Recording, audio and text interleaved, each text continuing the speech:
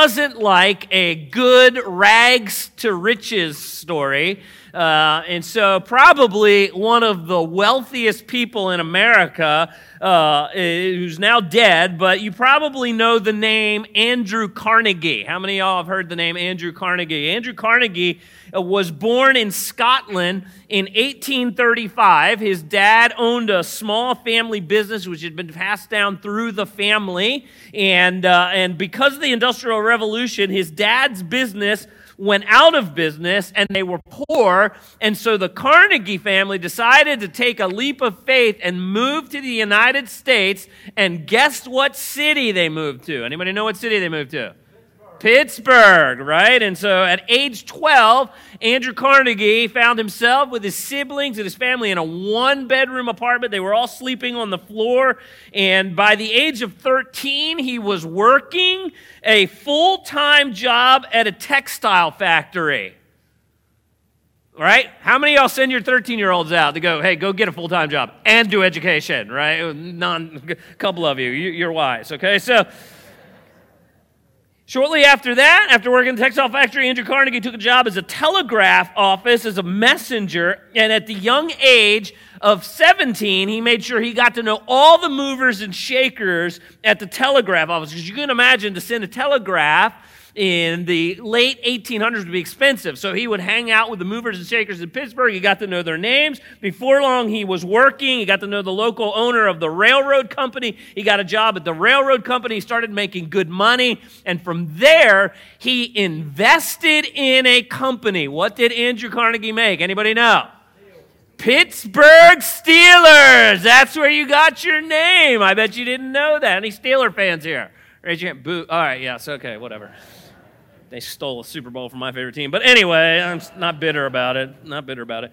By 1900, Andrew Carnegie was producing more steel than most countries were producing right out of Pittsburgh. And in 1901, Andrew Carnegie sold his steel empire to a guy by the name of J.P. Morgan.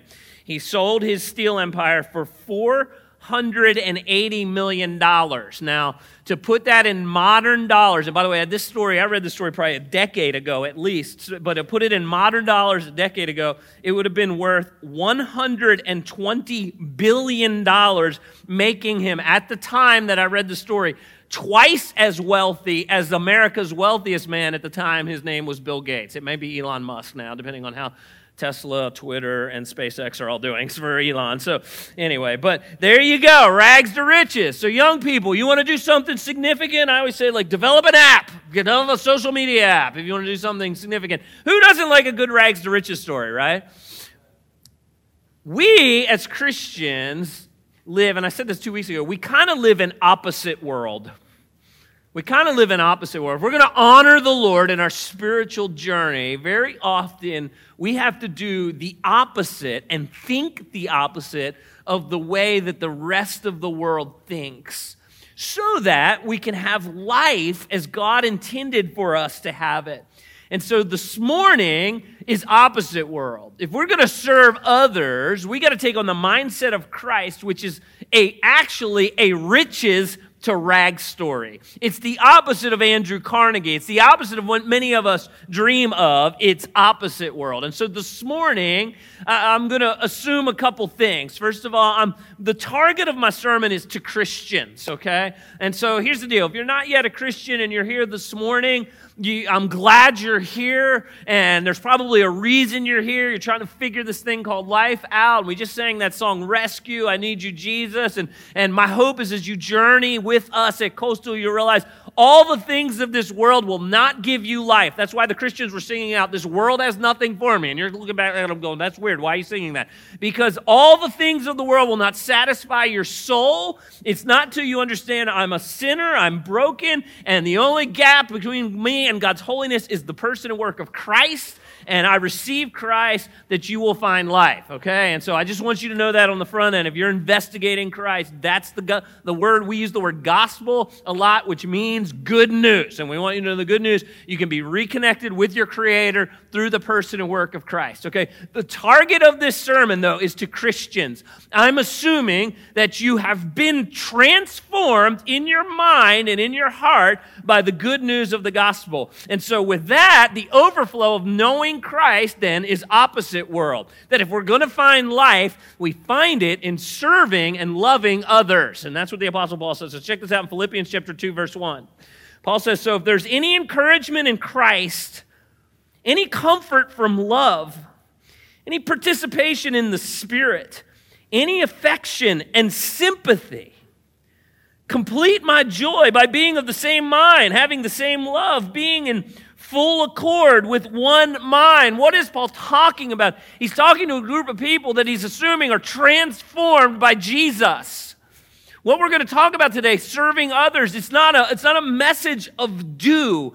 It's a message of transformation. And if we know Christ, we take on Christ's mindset, and Christ loves others.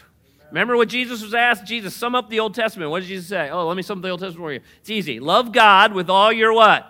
Heart, soul, mind, and strength. He said, but the second is just like it. You got to do what?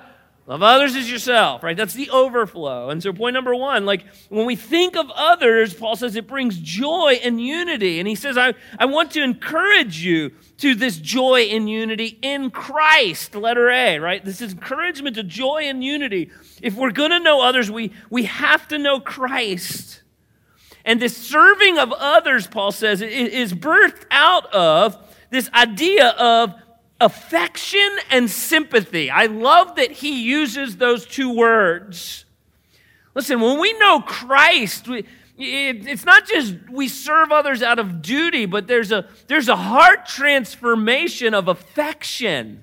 And there's a heart transformation of sympathy. We have God, and it begins to develop in us a soft spot for those that are suffering. And it requires that we slow down enough and we listen and we care. At Coastal, our vision statement here is we want to develop, maybe you guys know it, we want to develop what? Authentic followers of Jesus Christ. Now, for years and years and years, we said there's 3 ways we wanted to do that. We've added a 4th way. We've added a 4th thing to our process. But for now, we'll do the 3, all right?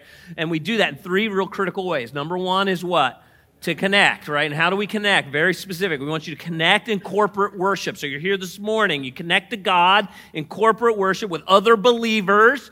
All right, we're going to talk about that next week, that Hebrews tells us we don't forsake the assembling of ourselves together. This is part of the banquet feast, Psalm 23, that God builds a banquet feast in the presence of our enemies, corporate worship. We connect to God through corporate worship. We grow. How do we grow, church?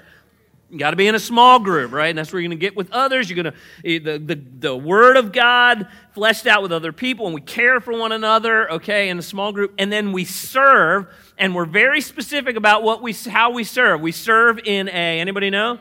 A ministry and a mission of Coastal Church, okay? And why are those two so important? Well, the ministry part is, and I hate this language, and I'll have better language for it this morning, but it's kind of the idea of serving those inside the walls of the church. The reason I hate the walls of the church is because the church in the building, church is us, but you guys get what I'm saying, okay? And so for us to do corporate worship requires hundreds and hundreds and hundreds of volunteer hours. We would not exist if we didn't have volunteers saying, I want to be a part of serving the body of Christ, the people of God, in corporate worship and in the ministries of you, if you will, of Coastal Church. We wouldn't exist without that. And we want you to do missions. We want you to go outside to people that are not yet a part of a church. And we want you to love on them and develop a heart of affection and sympathy. Okay, and we couldn't do that if we also didn't go outside the walls of the church. And so my challenge for you this morning is, if all you're doing is sitting and soaking, like, man, I come to corporate worship and it ministers to me, or maybe it doesn't minister to me. Maybe you're sitting there this morning, you're like, what's he babbling on about? Or it's just too hot in here. Or the music I don't like that song. And all of a sudden, if you're not giving back, suddenly corporate worship just becomes this me-focused thing where you think it's me, me, me, me, me. And God is opposite world. if we're going to know our God, we have to love and give back. And we do that by developing affectionate and sympathetic hearts. And when we do this together, there's a unity, letter C. Paul says that we serve with one accord, right? There's a unifying nature to serving together, right? One of the things that I try to encourage you to do is, and I say this often, I really, really want you to go on a missions trip. If you've never been on one of Coastal's missions trips, like we do many every year because we believe we should serve this community and every nation. That's what Jesus told us to do, go to all the nations. And so, and part of it, and when you go, is you just see that God's not a York County God, right? Or whatever county you live in here on the peninsula. Like, man, you see that God is a global God and he's doing stuff all across the nations. But also, you go with that team and you develop kind of a unity with the team that you go with, right? You get some inside experiences that the rest of the church doesn't have, and you develop some inside jokes. Usually somebody does something stupid, and you laugh at them, right? And you have kind of this inside joke, and no one else has that inside joke because there's a unity when we serve together, okay? And by the way, I said there's a fourth thing that we're adding to Coastal's discipleship process, and that's multiply. And we together are planning gospel-centered campuses. I call them gospel outposts around the peninsula and maybe even further if the Lord gives us the opportunity. And so there's a unity when we serve others for the cause of the gospel together, which leads me to number 2, right? Which is I've already hit at, right? But Paul tells us to look out for others. Okay, look out for others. And so circling back to Philippians chapter 2, verse 3. The Apostle Paul says, "Do nothing from selfish ambition or conceit, but in humility count others as more significant than yourselves. Let each of you look out not only for his own interest." By the way, I'm going to park there a little bit this morning. That really stuck out to me as I was meditating on this. But also on the interest of others. And so point number 2, the Apostle Paul says, I want you to look out for others. And he gives us an exhortation here that's got like a negative and a positive side, right? Kind of the negative. He says, we look out for others not out of selfish ambition. Right? This is the idea of trying to get ahead. This is the motive based. Like you can serve others and still be self-centered. Did you know that? And we see that in our community. Like I think sometimes in politics we serve others trying to get ahead, right? And that can happen. And so it can, not always, but it can be self-centered. It's the idea of keeping score. You know, look at me. It's selfish, right? Look how I'm doing it, which, by the way, we do this in marriage. Anybody keeping score in their marriage, right? What is and you're like, no, I'm not keeping score. Like, you know, listen, I've done enough marriage counseling where I've had people sit in my office and the whole time they're getting historical, you know, and it's not hysterical, just historical, all the past sins, right? And by the way, what does Paul say in 1 Corinthians 13? Love keeps no what? Record of wrong. How many of you in your marriage, every time it gets a little tense, your spouse brings something up that needs to be adjusted, and all of a sudden it gets historical? Do you remember when? That's keeping score, right? And we tend to keep score. And that can be selfish when we serve others, right? Do nothing from selfish ambition. Do nothing, Paul says, out of conceit. This is raising your platform. This is pride. Okay, so here's the deal. You ready? God invites us to be a part of what he's doing to spread the name and fame of Jesus Christ. God invites us to be a part, but God doesn't need us. God does not need Shaun Brown to have the gospel go forward through Coastal Church to however, whatever. God doesn't need me. Anybody want to say amen? Thank you. Marty, usually amen that. Right? And then I feel like I'm going to get hit by a bus on the way home or something. But guess what? God doesn't need you either. He invites us to be a part of what he's doing. And so we're not serving out of conceit, right? It's not about you. And so Paul says, here's the negative. But he also says, here's the positive. He says it's the idea, letter B, of humility. Count others as more significant than yourself. Humility is not thinking less of yourself. Let me say that again. Humility is not thinking less of yourself. Humility is thinking of yourself less. What's the difference? It's okay to be self-aware and say, man, God has designed me with certain abilities and gifts. God doesn't need those gifts to forward the gospel, but he chooses to use them. And if it blesses someone else, because here's the deal. If you think humility is the idea of thinking less of yourself, when someone gives you a compliment, you don't know what to do with it, right? Like you get real awkward about it. Like, oh, you stumble. And it's okay when someone says, man, your ministry, your spiritual formation class, your small group leadership, the sermon you gave, the song that you sang, it really blessed me. And go, well, praise God for that. Like it's a grace of the Lord that he uses us. But humility is not about me. It's thinking of yourself less. And Paul encourages us to do that. And he makes a significant statement here that it really, probably for the first time as I've meditated on this passage many, many times, he says this. He says, look out not only for your interest, but also for the interest of others. And what stuck out to me is I think this speaks to a biblically ordered life. He doesn't say, don't ever look out for your own interest, right? He says, look out not only for your own interest, but also for the interest of others. Why is that important? Because to have a biblically ordered life, there are biblical responsibilities that God gives us that we are to look out for. Everybody with me? So in other words, you need to provide for your family. Take care of your family.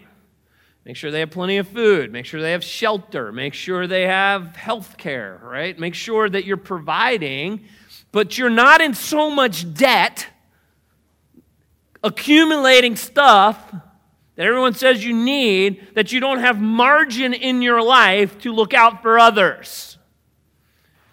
And so we have biblical responsibilities. I've seen this, by the way. I have seen this. I have seen people whose private life is in shambles, right? And I go, man, what's the deal? Why aren't you going to work anymore? Well, I'm serving the poor in downtown. I've seen this happen. I'm like, whoa, you're like way out of balance, right? You have biblical responsibilities. I've seen people serve at the church while their family behind the scenes is falling apart.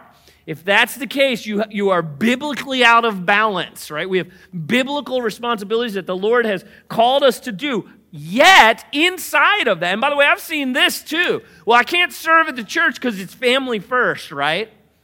Family. You're running all over the country doing family stuff, and there's no margin to serve in your local church, and all of a sudden the family becomes an idol. There are biblical responsibilities that the Lord gives us, and man, your life needs to be in order, and there needs to be margin. A well-ordered life has margin to accomplish what God has called us to accomplish, including looking out for someone that needs help. Everybody with me on that? And there should be margin in our lives to do all of it. And God expects us to live within inside of our means, give a good day's work, take care of things of first importance, and then have time, talent, and treasure left over to help serve others. Everybody with me? And so that's part of humility. It's not an either or, it's a both and. And number three, the only way that's going to happen, number three, is if we have the mind of Christ. Now, listen, I have probably... Every time I think I've preached this passage, it's been with the idea that this is definitely a theologically rich passage of the humiliation of Jesus Christ and then his exaltation, which we'll get to at the end. I'll be point number 4. It's definitely that. But as I was praying through this and studying this, it's also in the context of challenging us as Christians how to love others. Okay? And so Paul says, if we're going to love and serve others, number 3, we have to have the mind, what was Jesus thinking, if you will? When he left heaven and he came to earth and he took on flesh and he died in our place, and what was he thinking? And so we get that here in Philippians chapter 2, at least a little bit, right? Verse 5. Have this mind among yourselves, which is yours in Christ Jesus, who though he was in the form of God, did not count equality with God a thing to be grasped, but he emptied himself by taking on the form of a servant, being born in the likeness of men, and being found in human form, he humbled himself by becoming obedient to the point of death, even death on a cross. And so as Paul is exhorting the church of Philippi to serve one another, to love one another, have sympathy towards one another, have an affectionate heart towards one another, he illustrates with this beautiful picture of Jesus Christ. That Jesus did not, letter A, this is like the beautiful riches to rags story, Jesus did not clutch his rights. He did not consider equality with God something to be grasped. The word grasp is to clutch, to hold on to tightly. Now, this is hard for you, and it's hard for me, because we're Americans. And Americans have a bill of what? We have a bill of rights. I know what I deserve. And we bring that bill of rights everywhere, man. It spills over into the workplace and into our marriages and into our communities and into our churches. If we're going to serve others, Jesus said he did not consider equality with God something to be clutched. I mean, talk about a bill of rights. And he emptied himself. Now, there's tons of ink that have been spent on what does it mean that Jesus emptied himself. You know, I'm too dumb to even understand half of it, right? But here's the deal, right? The idea is that he took on flesh, human flesh. Listen, one day when our faith becomes sight, and we see Jesus face to face. You ready for something like amazing? Jesus is going to have an earthly glorified body forever and ever and ever. Like that's how much he loved you. That's how much he didn't clutch his rights. I don't get it all, but he took on flesh, and it's time here on earth, he temporarily set aside, limited his glory. I don't know what all that means, and I don't want to get into like some kind of heresy, but there was a self-limiting for a season. And he submitted himself to the will of the Father. Father, what is it that you want me to do? Paul says that he became a bondservant. Listen, that's like a really nice English word for the word slave. Christ said, it's not about me. I'm not going to clutch. Father, what is it that you want me to do to save people? He illustrated this in John chapter 13, right? And you guys know the story of John chapter 13.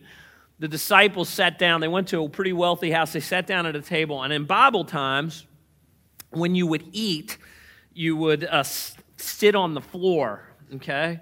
And you would sit and kind of kneel. Your feet would go behind you. By the way, the older I get, I'm like, thank God whoever invented the chair. Okay? Like, that's a huge step forward. You know, getting up after dinner. I'm already full. I ate too much. Now I got to get up off the floor. Like, that's super hard. So, but you go to a rich person's house, and the person of the house would have a slave, a bondservant. And the bondservant would take a water bowl and a towel and go around and wash the feet. So the disciples show up for dinner. They all sit down, and there's no bondservant that's stepping up to do the chore that needed to be done. And so who does it? Jesus, right? John chapter 30, he takes a towel. He wraps it around his waist. By the way, if any of y'all, raise your hand if you've ever done foot washing. Raise your hand high. Ever done foot washing? Raise them high so I can see how many are. Okay. I'm going to circle back to that. Okay? By the way, when you have your feet washed, it's humbling, right? The person's serving you. It's like humbling. And so Jesus wraps the towel and he starts washing the disciples' feet. And what happens when he gets to Peter? Peter's always weird. It gets weird with Peter, right? He's like, you're not washing my feet. You know, forget it. Are you crazy? He's very humbled by it. Jesus says, if I don't wash your feet, you don't have any part with me. And he's like, well, then we'll take a shower. You know, like, okay, weird. No, Peter, not that. Just the feet kind of thing, you know, just good old Peter, open mouth and sore foot. And he washes the feet as a servant. He takes on the form of a servant. And then he says this is very important. John chapter 13, verse 14, he says, if I then your Lord. Listen, the word Lord, we don't really have that in our culture. This is like he's the boss. I'm the boss. I'm the King of Kings. I'm the Lord. If I, your Lord and teacher, have washed your feet, what's it say next there, church? You also ought to do what? I know some of you are like, that's got to be a metaphor, right? He can't really mean that. For I've given you an example that you also should do just as I've done. Now, he says I've given you an example, so I do think that a large portion of this verse is metaphorical. But I do want to challenge you. Ready? Every year at Holy Week, we do a Maundy, Thursday service. How many of you don't have to show your hands, how many of you figured out that the Maundy, Thursday service is a foot washing service and said, I'm tapping out on that one? Listen, I don't blame you. Two years ago, came to the Maundy, Thursday service, and there was one of our elders who served alongside of me in this church the whole time I've been here, over 20 years. And he's sitting by himself, and I don't see his wife. And so my wife, the Genesis 2 helpmate, elbows me. You need to go wash his feet. And I'm like, you got to be kidding me, right? And so I went up and I said, hey, man, I need to wash your feet. I saw his wife the next Sunday. I said, don't you ever send your husband to Maundy, Thursday service by himself again, okay? Just to be clear, there'll be church discipline for that. So, listen, I want to challenge you, because here's the deal. We do Maundy, Thursday service, and we get about less than 1/10 of our Sunday morning attendance. It will shape you to come and wash someone's feet. And Jesus says, do as I've done. And in that, it teaches you something about humility, right? Let her be. This is a riches to, if we're going to serve, it's a riches to rags story. Christ took on the form of that which he created. The creator of the universe took on what he created. And by the way, the scripture even gives a little insight into his appearance. He probably doesn't look like Jim Caviezel. He is the actor in The Passion. Every time I see him, I'm like, man, that's a good-looking dude right there. I wish I had that look. Yeah, I do want to look like Jesus, But Isaiah 53 says, man, he had no form or majesty that we should look at him, and no beauty that we should desire him. I wonder if we get to heaven and go, you're not Jim Caviezel. How many of us spent more time making sure we look good this week than serving others? Christ took on flesh, took on the created, and let her see, humbled himself. I'm running out of time here. He humbled himself. And humility is a choice. You choose to die to yourself. You choose to die to your desires. You choose to live for others. It's a choice to obey Christ. It's a choice to obey God's word. It's a choice to get rid of your selfish desires. And by the way, can you imagine a world, seriously, can you imagine a world where everybody looked out for others' needs as more important than themselves? Woo! Imagine if when you walked in to your home, your spouse says, you know what, I just need to take care of your needs. Imagine if you're a middle schooler. You walk in like, hey, mom or dad, what do you need? I'm here to help. You would be like, that's transformation right there. That is gospel-centered transformation. Imagine if you walked into your house. I know it's been a tough day at work. I get the cubicle mate was a nightmare all day. But you said, I'm here to serve you guys. How would that change your marriage? How would that change your workplace? How would that change your church? How would that change your community? How would that change your school? How would that change your relationship with your roommate? And we have to do this with this mindset. And it's point number 4. We have to understand that God sees and God rewards. Now, Philippians 2:9 is definitely about the Christ humiliated himself and then God exalted him. But I think there's a principle here as well for us. And so Paul writes about Christ. Therefore, God has highly exalted him and bestowed on him the name that is above every name, so that the name of Jesus every knee should bow in heaven and on earth and under the earth, and every tongue confess that Jesus Christ is the Lord, to the glory of God the Father. Listen, this is obviously about the humiliation and exaltation of Christ. This is obviously as Jesus submitted to the will of the Father, God exalted him and rewarded him. And Jesus is now the object of the Trinity. He's the object of our worship, okay? That's why our songs focus on Christ and who his person and his work to us. But I do think that Paul is also reminding us subtly here that as Jesus humbled himself in obedience to the Father sees and the Father rewards. Listen, when we serve others, the mindset that we have to have is we may never get an earthly attaboy. You may serve at your church and say, man, that stinking pastor of mine, he ain't never come by and pat me on the back and said, way to go. And I hope that I do and I want to, but this passage reminds that God sees and God rewards. 1 Corinthians 15 is one of my favorite passages we preached on a couple years ago, and it's 57 verses of the importance of the resurrection. Very deep theological passage of like the resurrection of Christ is the linchpin of everything we believe as Christians. Listen, if you're investigating Christ today, you're not yet a Christian, but you're here. Thank you. I'm really glad you're here. You're investigating claims of Christ. Like this is it. If Jesus, Paul says this in 1 Corinthians 15, if Jesus didn't raise from the dead, go do something else this morning. You're wasting your time. But if Jesus raised from the dead, it changes everything. Okay? I always say this, if you step out of your grave, I'm going to believe what you say, okay? I do your funeral, 3 days later you show up at my house, I'm like, okay, I'm doing what you tell me to do. Like, how do I get that? 57 verses of theology and 1 verse of practical application. And here's what Paul says in 1 Corinthians 15, verse 58. Therefore, my beloved brothers, be steadfast. That means perseverance. That means hard work. That means it's fatiguing at times.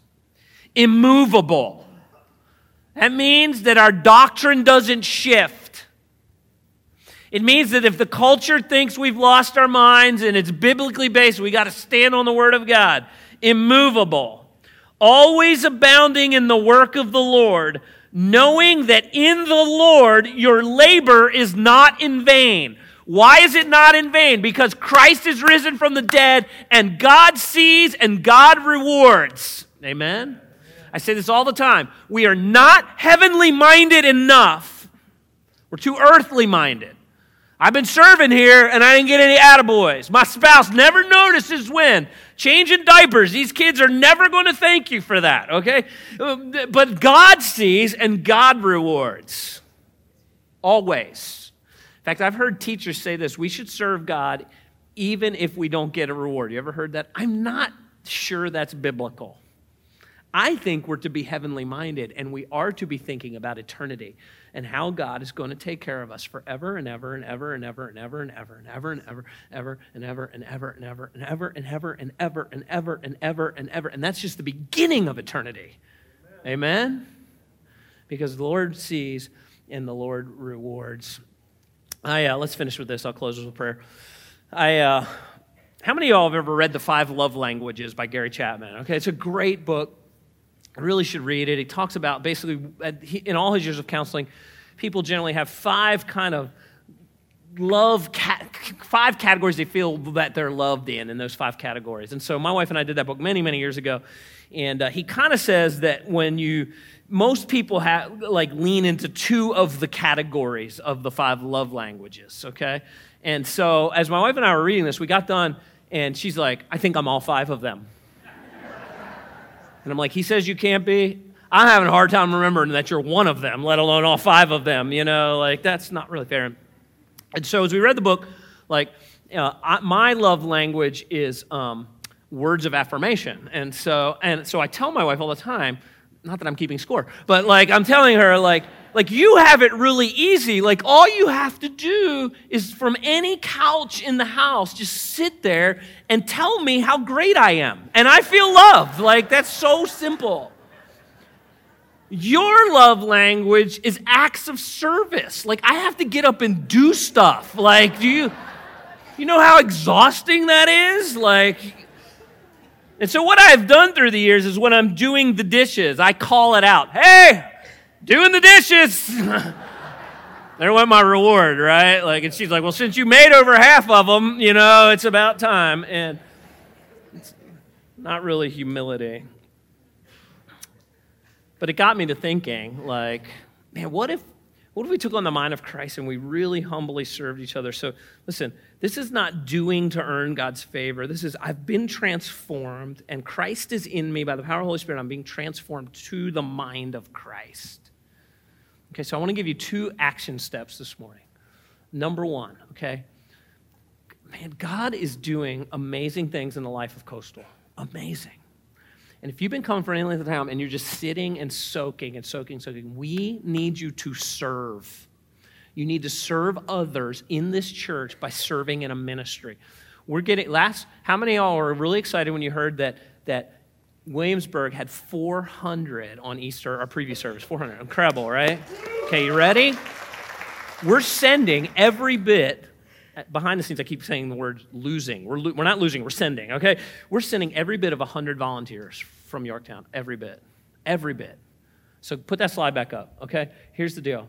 I need you, if you've been sitting, we need 100 people to go, I'm going to serve at Coastal, Yorktown, so that we can send for the purposes of the gospel in Williamsburg. And we have places like security and children and coffee and tech and music. We need, if you're musically talented, we need you to audition. Like there is a place for you, just the parking. I'm sure I'm leaving things out. Security. There is a place for you to serve. What?